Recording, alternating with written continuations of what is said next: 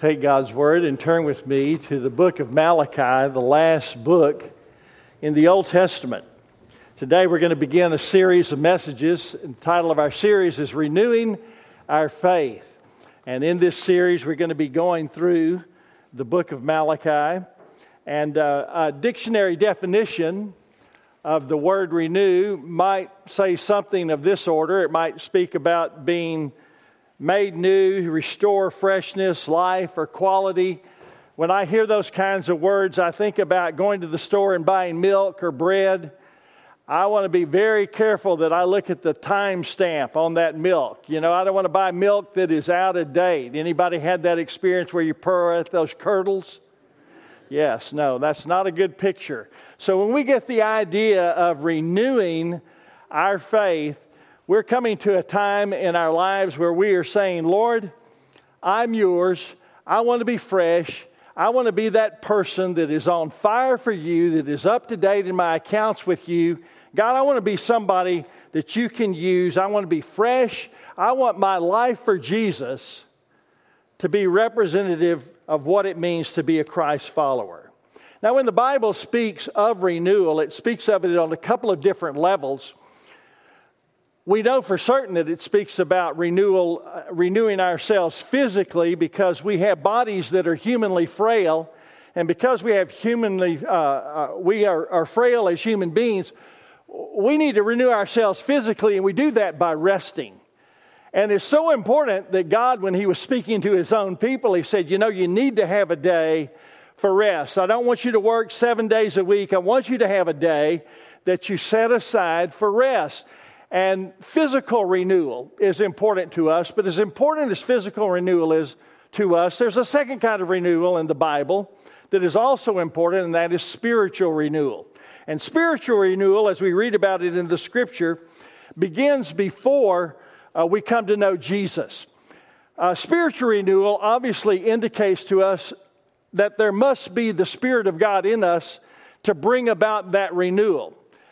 Scripture tells us before we come to know Jesus, we are dead in our trespasses and sins. I don't want to offend anybody this morning, but I want you to know that apart from Jesus Christ, you are without hope, without life. Once you receive Jesus as your Lord and Savior, what happens is the Spirit of God renews us and brings us back into a renewed relationship with God. We were alienated from God by our sin, but Jesus made it possible for us to renew our relationship with God. And that's what happens when we come to know Christ as our Savior and Lord. And the Holy Spirit is all involved in that. That's not something you or I can do on our own. In fact, the Scripture tells us that He saved us not by the works of righteousness that we had done, but according to His mercy through the washing of regeneration and renewal by the Holy Spirit. Now we come to know Jesus and we have the highest hopes of following Him and serving Him and glorifying Him.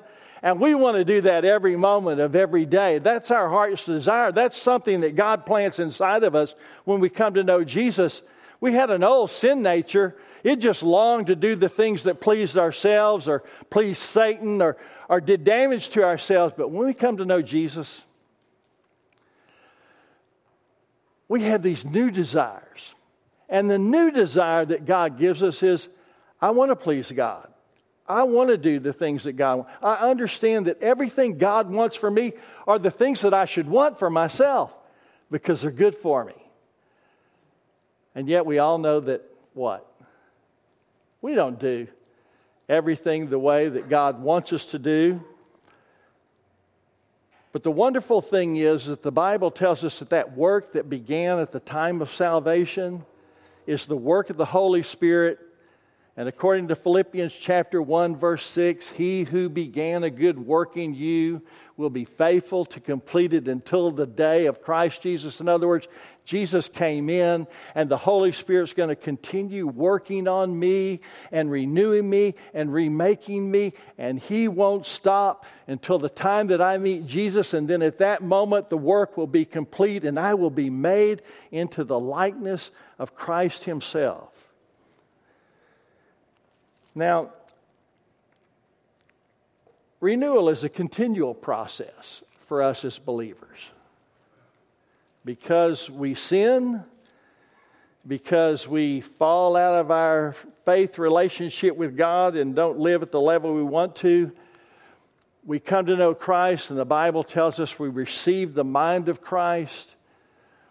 And the Bible tells us that if we want to nurture that, the Holy Spirit has to continue to work in us, and the way the Holy Spirit works in us is by the renewing of our minds. He transforms us by the renewal of our minds. This is why Jesus said in John 17:17, thy word is truth, my word is truth. Father, I pray that you would sanctify them by the word. The way we renew our minds is through the word of God. It's not through reading a lot of pop culture, about following a lot of things that are available out in the world, but by immersing ourselves in the word of God, our minds are renewed. Furthermore, because we're prone to sin after salvation, it's important that this renewal becomes a constant practice in our lives. We need to focus our things not on the things on this earth, as Colossians says, but not on this world, but on the world to come. We're things that are above. Those are the kinds of things that we need to seek in our thoughts and our activities. Now, I'm excited that renewal is always available to me as a believer in Christ. When I sin, I can go to God and I can confess to Him, and I can say, Lord Jesus, I realize I've gone off course. I agree with you about my sin. And Father, I ask you to forgive me. I turn from my sin and I return to you, Jesus. We know that when we ask for God for forgiveness, that sometimes in our spiritual life, we lose that joy of our salvation when sin begins to encroach on us. And so the Bible tells us that we can call out on the Lord and say, Lord, restore the joy of my salvation. Now, today's message is about renewing our faith in God's love. Renewing our faith in God's love. I don't know about you, but whenever I read a sentence like that or a statement like that, I look back on my own spiritual life, and even today, I don't typically think about me needing to renew my faith in God's love, because I don't see that God ever moves or that He ever changes, that He's the same. And all of those things are true. In fact, when I start to think about a renewal, and it has anything to do with love, I think about renewing my love for God, not doubting whether or not He loves me. But the fact of the matter is that in the book of Malachi, what we're going to find out is that these two are connected. In fact, we're going to see, as God shows His love, reveals His love, continues to love His own people, the Israelites, what we're going to find out is that their love for God had grown cold. And the reason why their love for God had grown cold is because they lost their faith in God's love.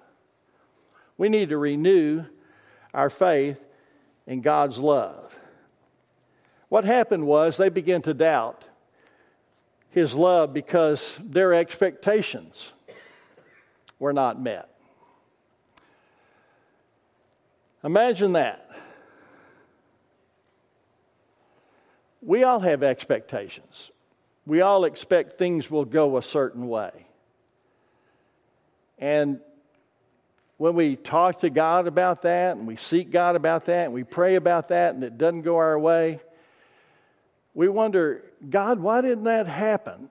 I thought I was doing everything you asked me to do. I was in the right place where I thought where I needed to be. I was pursuing you. I was praying. I was seeking you, but it didn't happen.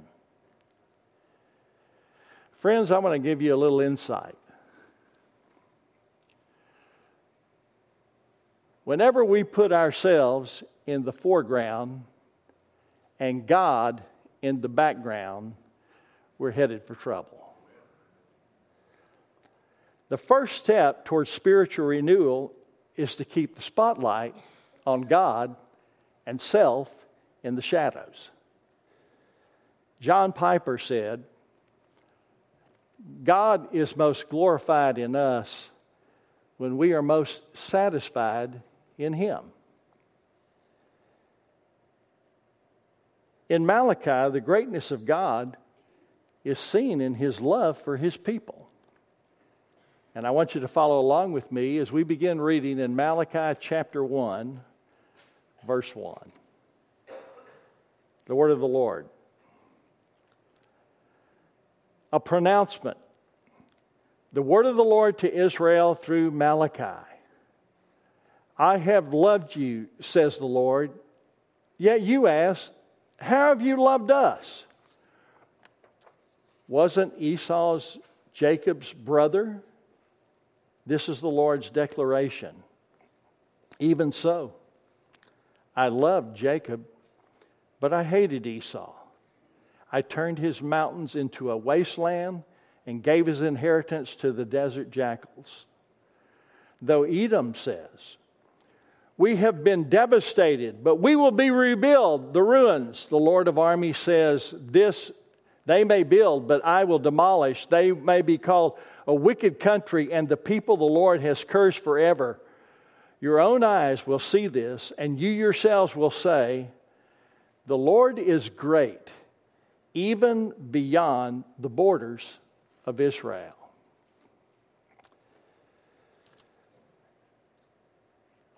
We drop down into the book of Malachi, and you have to know a little bit about how we got here to this place in the Scripture. Now, there are two things I'm going to do today that will not be repeated in future messages. So bear with me. They take a little longer. I took a little longer runway to talk about spiritual renewal, okay? I'm not going to plow that ground over again, okay? That sets you up for what the series is about.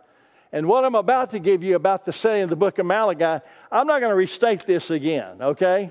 So I do want to let you know, though, the setting for the book of Malachi. And to do that, I want to go way back. I want to go back to 2000 BC. Now, don't worry about it. We're going to speed through about 1,000 years of history real quickly. Around 2000 BC, and these are round numbers, not exact numbers, God appears, shows himself to Abraham, and Abraham worships the Lord, gets to know the Lord, serves the Lord, obeys God, and God makes a covenant with Abraham. And this covenant is spoken about in Genesis chapter 15. And God says, Abraham, out of you, I'm going to raise up a nation to honor me in the world so that all the peoples of the world will come to know me through this people. This same covenant promise he makes with Abraham, he restates to Abraham's son Isaac and also to Jacob. Now, if you go ahead about 600 years to around 1400 BC, now we find the people of Israel have formed into a group, and they have gone down into the land of Egypt. They're down there in Egypt to sojourn for food to begin with, but eventually they become the slaves of the Egyptians. They grow in number, they become numerous, but what happens is they are there, and they are, according to the law of Moses, they were to receive blessings for obedience to God and curses for disobedience to Him. And one of the curses that is given to Moses as God delivers His people from Egyptian bondage is that if you disobey me, you will not be able to reside in the promised land, but you'll be removed. Then around 1000 BC, what happens is the people of God continue to grow and develop. They have a period of judges that lead the nation. And during this time of the judges, some of the judges lead the people to, the people follow the Lord for a while, then they disobey the Lord, and then what does God do? He punishes them, and they come under the punishment of another nation. And then they cry out to the Lord, and the judge is raised up, and then God delivers them and brings them back into fellowship. This is repeated over and over and over again. Finally, the people just get to a point where they say, enough of the judges. What's the deal with the judges? We look around us, we see every nation around us has a king. God's saying, I'm your king. How are you going to top that? Well, all the nations around us have a king. We want a king. So God responds to their prayer and says, okay, I'll give you a king. And the nation of Israel unites under David, the king. Saul is the first king, then David follows Saul, and then the third king is Solomon. And Solomon comes along as a king, and David is faithful to the Lord. But Solomon begins to stray away from the Lord, and he begins to marry foreign wives who do not embrace the faith of the Israelites and their God. And what happens is God begins to discipline his children, discipline his people. And when Solomon dies, there is chaos in Israel. There's division over who the next king should be. And a civil war breaks out. And what happens is 10 of the tribes break off and follow one leader, and 2 of the tribes follow another leader, and the 10 tribes are what is called Israel, and they're moved into what's called the northern kingdom, and their capital that they set up is Samaria. The 2 tribes, the smaller number of people, are called Judah, and they set up their capital in the city of Jerusalem. Now what happens is over the next couple of hundred years, the people of Israel are led by a number of wicked kings who continue to stray away from God. They continue to intermarry with other peoples. And these are this is the roots of the Samaritans that Jesus preaches about in the New Testament. And the Samaritans are those kinds of people who are punished because they are disobedient to the Lord. And when God has had it up to here, He has called them back to Himself. In 722 BC, God raises up the Assyrians, and the Assyrians attack Israel, and they wipe out their capital, and they destroy them. In fact, they are so utterly destroyed that we speak about the 10 lost tribes of Israel. Now, the southern kingdom is led off and on by some kings that remain faithful to God, or if they disobey, they repent, they return to the Lord, they listen to God's correction. And what happens is this goes on for maybe 150 years longer than the Israel's faithfulness. But what happens is, eventually, Judah sins against the Lord to a degree that God says, I love my people, but you keep persisting and turning away from me. And God says, what I'm going to do is I'm going to get your attention. And it's prophesied that there's going to be 70 years of exile. The Israelites are going to be under captivity by another nation. This is God's way to correct them, to punish them. And so God sends the Babylonians. And the Babylonians attack Jerusalem. And in 587 BC, what happens is Jerusalem falls to the Babylonians and they are taken captive. And many of their people, like Daniel that we read about in the Bible, are carried off to Babylon, the capital city of the Babylonians. Now we're getting a little bit closer to the book. When we reach this point in Israel's history, because while the Babylonians are in power for a little while, God raises up another great nation that is a part of His plan to bring His people back to Himself. He raises up the Persians. The Persian Empire overthrows the Babylonian Empire. And the Persians are led by a king who is not a believer, not one among the Jews, but he is kind toward the Jewish people. And the reason why he's kind toward the Jewish people is because God's made him that way. And God's going to use him to bring the people of Israel back to their homeland. In fact, King Cyrus agrees, I'm going to let you return to Jerusalem. And what happens is there are 3 different groups over a period of about 70 years that go back to Jerusalem to rebuild the city, to reinstitute temple worship there, to rebuild the city walls. The first group goes back. Zerubbabel is the leader of that group. Another leader goes back. It's Ezra. But after Zerubbabel and Ezra are there, word gets back to the capital city in Babylon, where the Persians are reigning now. It gets back to them that the city walls have not been rebuilt. The temple has not been rebuilt. It's not been restored yet. Nehemiah is brokenhearted. He falls on his knees before God. And then he waits for God to open a door for him to go and speak to the king of Persia about that. And he goes and he makes his appeal to King Cyrus. And Cyrus says, I'll let you go back. How long do you plan on staying? I mean, are you coming back? And Nehemiah says, I tell you what, you let me go back, see what's going on in that city, help them get the job done, and I will return. So he goes back. He meets up with Ezra the priest. The Word of God is discovered, opened up, and it is read to all the people, and the people repent when they hear God's Word for the first time in years since they have heard God's Word spoken.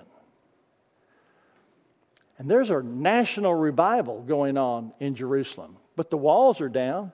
The temple's not been rebuilt. So they go to work. Nehemiah keeps his promise. Got to go back to Cyrus. He goes back to Babylon. And then after he has fulfilled his obligation to King Cyrus, he returns to the city of Jerusalem. And guess what happens when he returns? He finds out that the people have not remained faithful to the Lord. He finds that the work of God among the people of God has not been completed. And so in Nehemiah chapter 13, now just jot that reference down. In Nehemiah chapter 13, he begins to address all the reforms that need to take place among God's people. Now, the reason why I point your attention to Nehemiah chapter 13 is because, as you can tell now, Ezra, Nehemiah, and Malachi are connected to each other in such a way that they are contemporaries of one another. Malachi brings his message to the people, and when you read the book of Malachi, if you will read Nehemiah chapter 13, you will find that all of the issues that God brings up and addresses in the book of Malachi are those issues that were raised in Nehemiah chapter 13. All right, everybody take a deep breath. What's for lunch, Pastor? Because we're not going to plow that ground again. That's it. And that brings you up to the point where we are when we open this reading. Malachi chapter 1 begins with this statement. This is a pronouncement. And the pronouncement is this. This is the word of the Lord. You know, in the book of Malachi, in the entire book, it won't take you long to read it. If you want to read the whole thing in one sitting, you can do it. There's only 55 verses in the 4 chapters of the book of Malachi. Here's what you will find out. Of the 55 verses in the book of Malachi, are you ready for this? 47 of them are God speaking. 47 of the 55 verses are God speaking. You talk about the word of the Lord. I mean, this is straight up the word of the Lord. It's God speaking verse after verse after verse, speaking to his people. Malachi, the name, actually means my messenger. Malachi is just the messenger boy. This is the word of the Lord. God speaking to his people. And the message is addressed to Israel. Well, who are these Israelites? Well, we already heard about the 10 lost tribes of Israel. Primarily, what this is a remnant of what Israel was at one time. These are the covenant people of God that remain, and they're primarily from Judah and Benjamin and the tribes of Levi, and then they represent the remnant of Israel. And in his message to this group of people, he utilizes a fresh, creative approach. And what is God's approach as he speaks to them? The book of Malachi is structured around 6 disputations. 6 debates that God has with His people. And each disputation involves God making a statement, the people questioning God's statement, and then God proving His statement. So what we're going to see in the book of Malachi is a formula is repeated. Declaration, doubt, and demonstration or defense. Now this morning what I want us to do is I want us to look how God declares His love. He begins this message by reminding them, I have loved you. Now the word God used for love there is a common Hebrew word. It is a word that is used 32 times in the Old Testament, and usually when it is used as a reference to God's love specifically for His people Israel. Now God's love for His people, therefore, should not be breaking news. It shouldn't be surprising. This is said over and over throughout the Old Testament, with which His people should be familiar. But what happens here is that God brings up His love for them, and we go back and we remember that the first reference to God's love for His people is found in Deuteronomy chapter 7, verses 6 through 8. And this is what we read there. This emphasizes God's love for Israel. And it emphasizes it's not based on who or what they are, but on God's sovereign choice. And this is what it says. For you are a holy people belonging to the Lord your God. The Lord had His heart set on you and chose you not because you were more numerous than all peoples, for you were the fewest of all peoples, but because the Lord loved you and kept the oath He swore to your fathers. This is why I chose you. Hosea chapter 11, verse 1 describes God's love for His people as that of a loving father. When Israel was a child, I loved him, and out of Egypt I called my son. So first of all, what we notice is this declaration, God's declaration of His love. Secondly, notice that the people doubt God's declaration. In response to God's declaration of love, the people say, how have you loved us? I don't know if that's the tone of voice, but it's kind of what comes through to me. What this is a complaint that they're making. They're protesting on the basis of injured innocence. How in the world did all these things happen to us? If you love us, how did all these things come to pass? They doubted God's love because of the hardships that they had encountered. Times were hard. They claimed they had not been able to see evidence that God truly loved them. And at this time, Israel was not even an independent nation. They were still under the rule of the Persians. Now, what had happened was these Israelites who had returned to Jerusalem, they had expectations. Their expectation was, we're going to go back and we're going to restore our relationship with God through temple worship. And what's going to happen in our observance of temple worship is that we're going to prepare and usher in the time of the Messiah who's coming back. And He is going to reign over us, and He is going to rule the earth, and everybody will bow down and worship Him. But it didn't happen that way. Their expectations went unmet. And here's what they did. They reasoned that either God cares for us, but He's not powerful enough to help us, or God is super powerful, but He just doesn't care about us. And so on top of defeatism, there is this cynicism that reigns among these people. They doubted God's love because their expectations were unmet.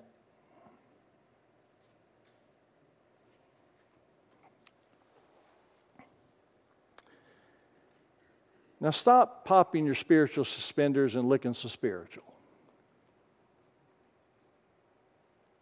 At some point in our lives, there are going to be things that because we are God's children and we love Him, we expect things will go a certain way.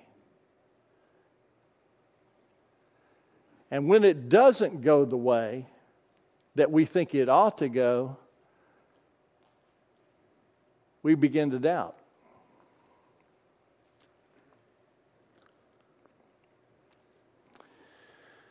My dear friend David Landreth was pastor at Long Hollow for 17 years.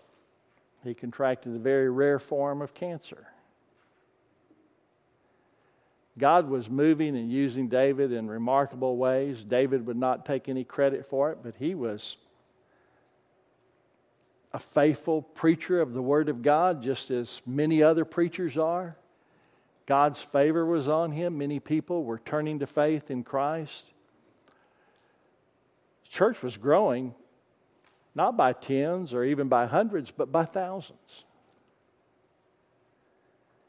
People from all over the Southern Baptist Convention and beyond in Christendom on the mission fields were praying for his healing. But God didn't heal him. At age 50, God took David Landreth home. Now 50 is not young, but it's not old either. There's lots of tread on the tires.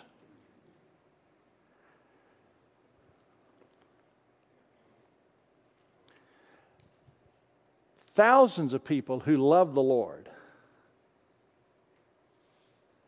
wondered, why didn't God answer our prayer? I mean, the rapist goes free to commit a crime again and again, and God's servant, who's doing a world of good, who's helping people come to know Jesus, is taken home. What happened?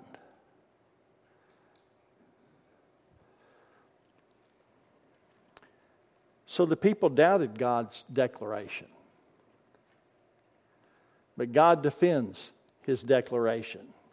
And He does so in verses 2 and 3, and He does so with this statement. I loved Jacob, but I hated Esau. Do we have some attorneys in here? We've got our work to do. One of the principles taught in law school is demonstration ends all debate. Demonstration ends all debate. Now, the earlier prophets, when they wanted to talk about God's love for His people, when they wanted to prove, when they wanted to demonstrate God loves us, you know what they would do? They would talk about things like, God delivered Israel from Egypt. God led His people and provided the promised land for them. They would talk about the fact that God had done all these things for His people, that if they would repent, He promised to restore them from exile. God had done all of those things. But in this instance, that's not the examples that God points to. Instead,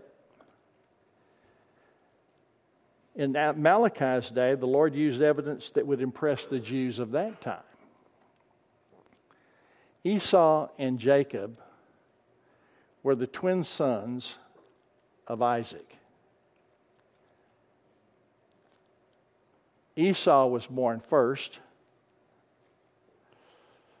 and so he became the rightful heir to the family inheritance as the oldest son inherited all the family property.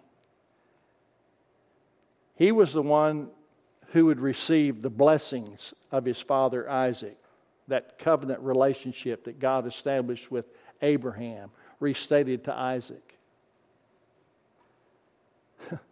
But what happens is, as the two boys grow, Esau is kind of one of those wild guys that loves to go out and hunt. And he's off on an Australian walkabout. Not really, but I mean, you get the idea. He's out and about, and he's gone for a long time. He's about to starve to death when he comes home. Isaac's there, and Isaac's got a pot of food, pot of stew. Esau says, "Give me some of that stew." Jacob says, "Not so fast. Let's see if we can work out a deal here.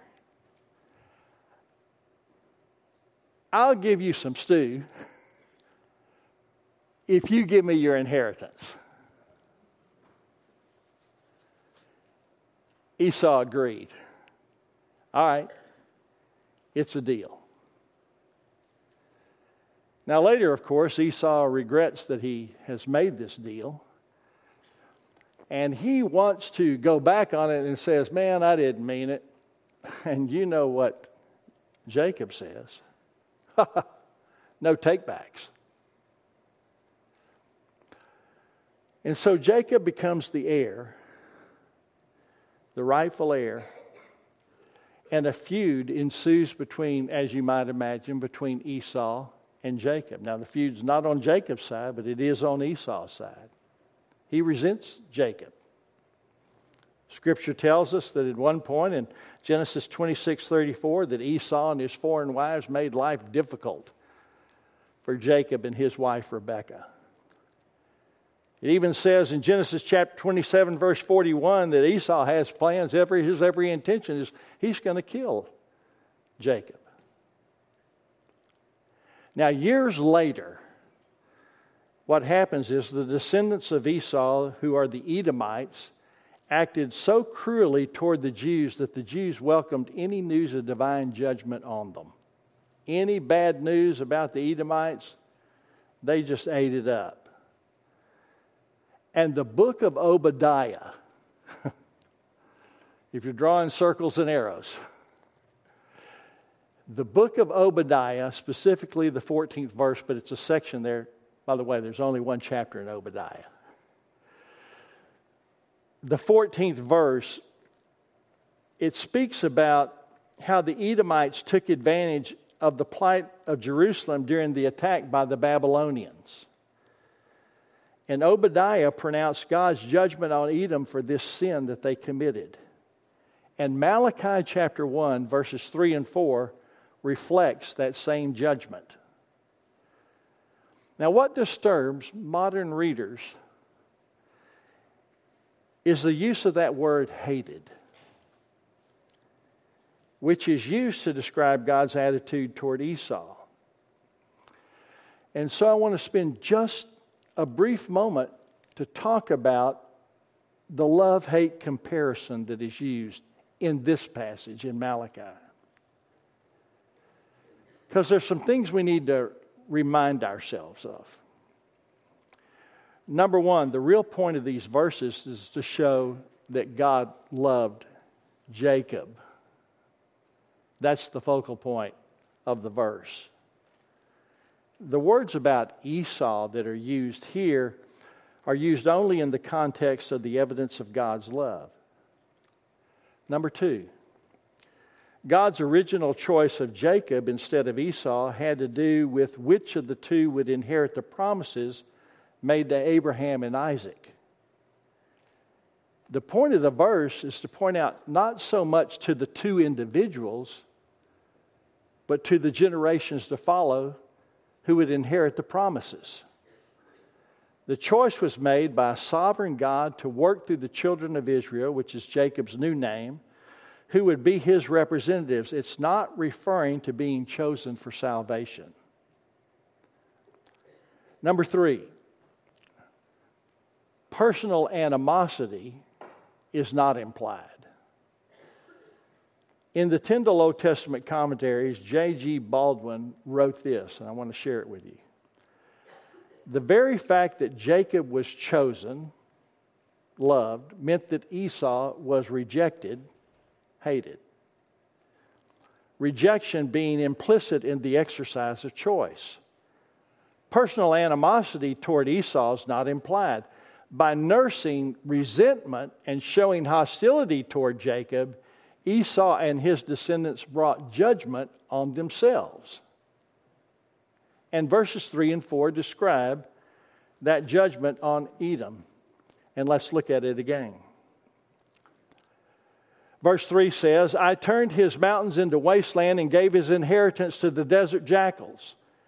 Though Edom says, we have been devastated, but we will rebuild the ruins, the Lord, the army says this, they may build, but I will demolish. They will be called a wicked country, and the people of the Lord has cursed forever. And God used a group of people called the Nabateans to bring about his judgment on the Edomites. And the destruction of Edom was so thorough that only the desert jackals inherited their ruins. The Edomites wanted to rebuild, but God promised to demolish anything they rebuilt. And his name for Edom is significant. The name for Edom at this point in the scripture is the wicked country. Now compare that to God's name for Israel.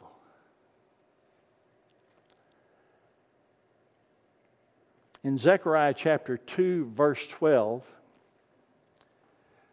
the promised land is called the Holy Land.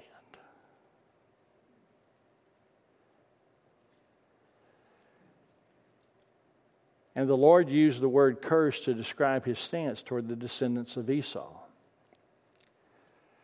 And we see that this passage emphasizes the greatness of God and the power of God. The title, the Lord of Armies, in verse 4 is used 24 times. Remember, there's only 55 verses in Malachi.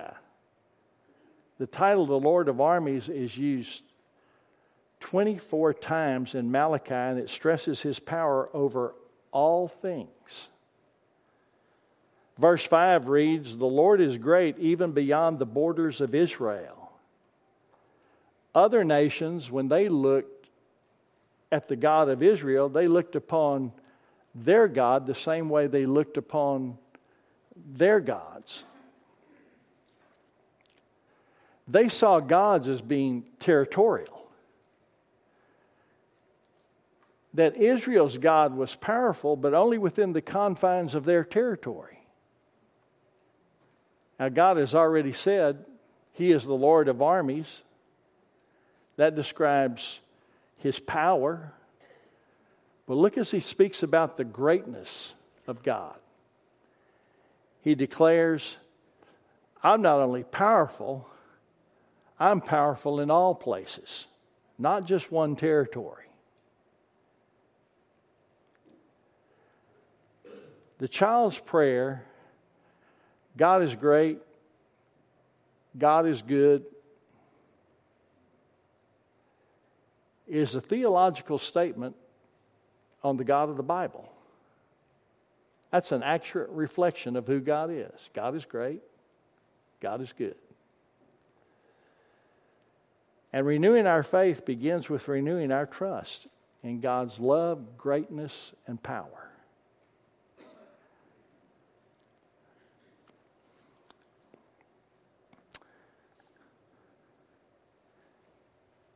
Now let's bring it home.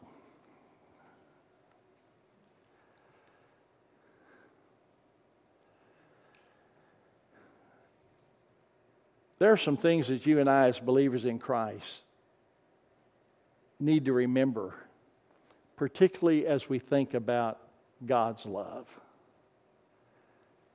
Number one, God is a covenant-keeping God. At the Last Supper, Jesus held up the cup and he said, for this is my blood of the covenant which is poured out for the many for the forgiveness of sins. Colossians 1 verses 19 and 20 says this, for God was pleased to have all his fullness dwell in him, that is Christ, and through Christ to reconcile all things to himself, whether things on earth or things in heaven, by making peace through his blood shed on the cross.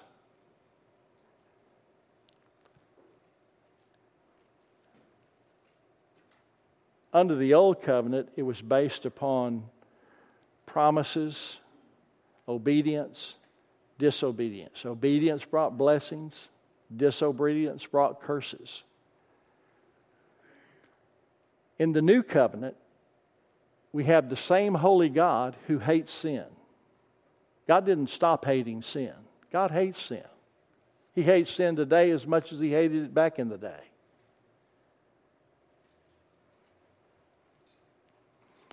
But God said, I'm going to create a new covenant. My son Jesus is going to perfectly obey. He's going to come into the world. He's perfectly going to obey all the law, all the requirements, everything. And then he's going to take your place on the cross, and his blood's going to be shed for you. He's going to enter into a covenant with you through his blood, and it is by his blood that we have peace with God today. Through the belief in Jesus Christ as our personal Lord and Savior. He's a covenant-keeping God. Secondly, God chastens and disciplines those he loves. Hebrews chapter 12, verse 5 and 6 says this, and have you forgotten the exhortation that addresses you as sons? My son, do not take the Lord's discipline lightly or lose heart when you are reproved by him, for the Lord disciplines the one he loves, and he punishes every son he receives. God chastens or disciplines those he loves.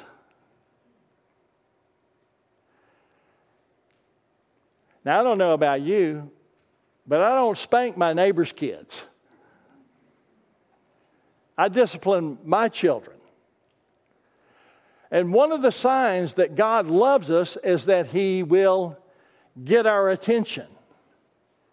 So rather than us complaining or doubting God's love, what we need to do is we need to rejoice in God's love. And rejoicing in God's love is we need to know that we don't have a doting Heavenly Father. We have a Heavenly Father who's not interested in our happiness, but he's interested in our holiness. And so he disciplines us. He corrects us because he loves us. And then I want you to understand this. God loved us before we loved him. 1 John 4, 9 and 10 says this, jot it down. God's love was revealed among us in this way. God sent his one and only Son into the world so that we might live through him. Love consists in this, not that we love God, but that he loves us and sent his Son to be the atoning sacrifice for our sins. 1 John 4:19 says this, we love because he first loved us. We don't go looking for God. He came looking for us.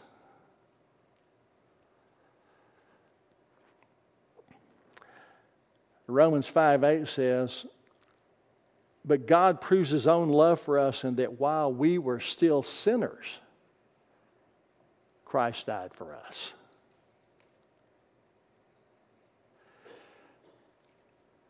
And this is the way I connect that for myself. If God loved me when I was a sinner, that is, his enemy, fighting against him, running the other way from him. If God loved me while I was a sinner, how much more does God love me now that I'm his child through faith in Jesus?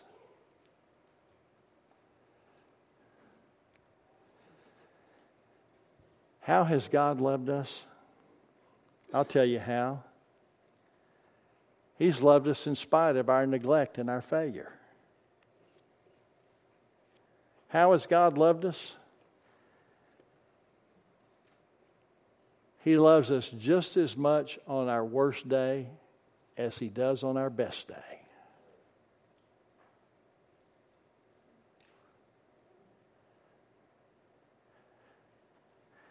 And this morning we're going to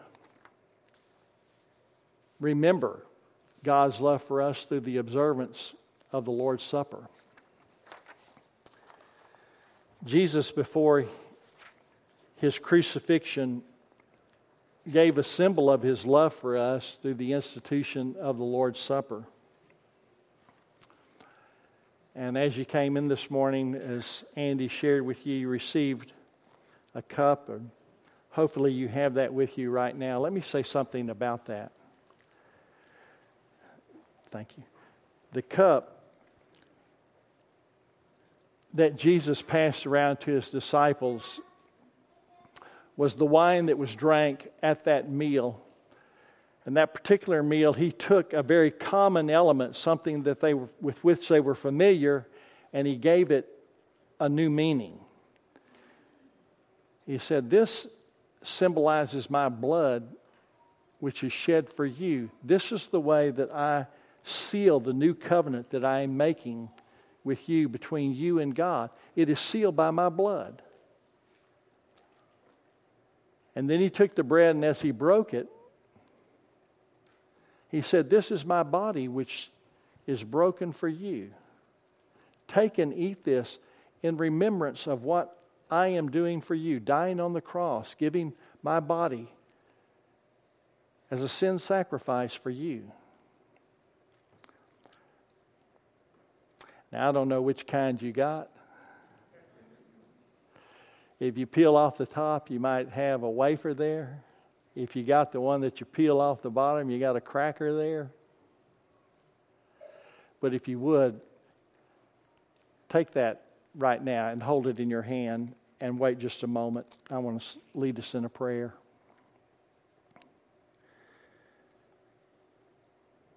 Father, thank you for this wafer that symbolizes your body. That it is by the breaking of your body that the way to peace with God was made possible.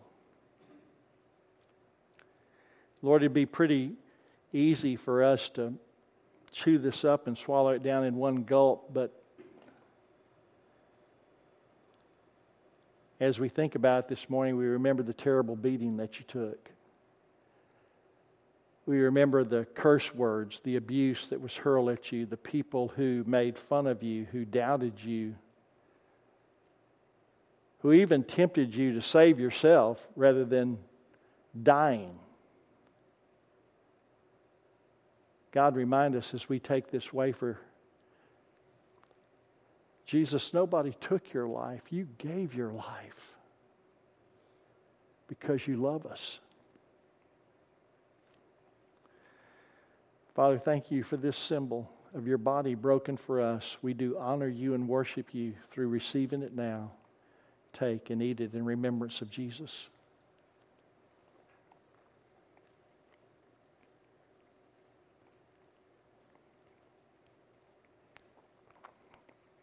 Scripture says likewise, he took the cup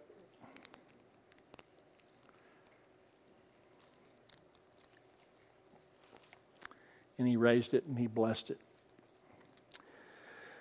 Father, I thank you for this symbol of your blood that was shed on the cross for my sin.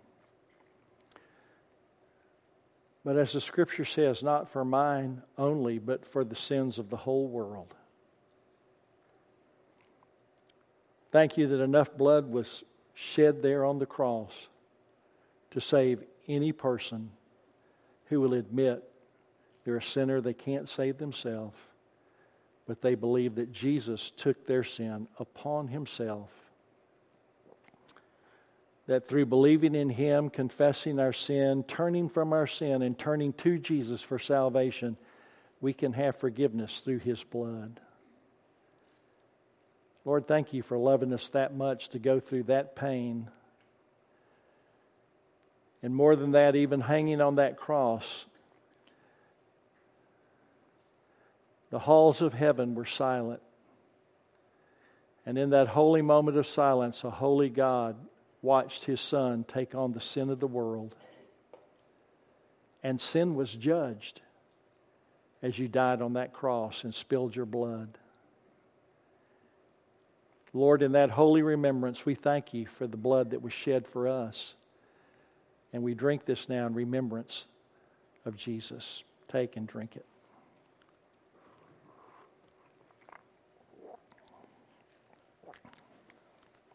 Scripture says that as they dismissed, went out with singing. Can you imagine Jesus?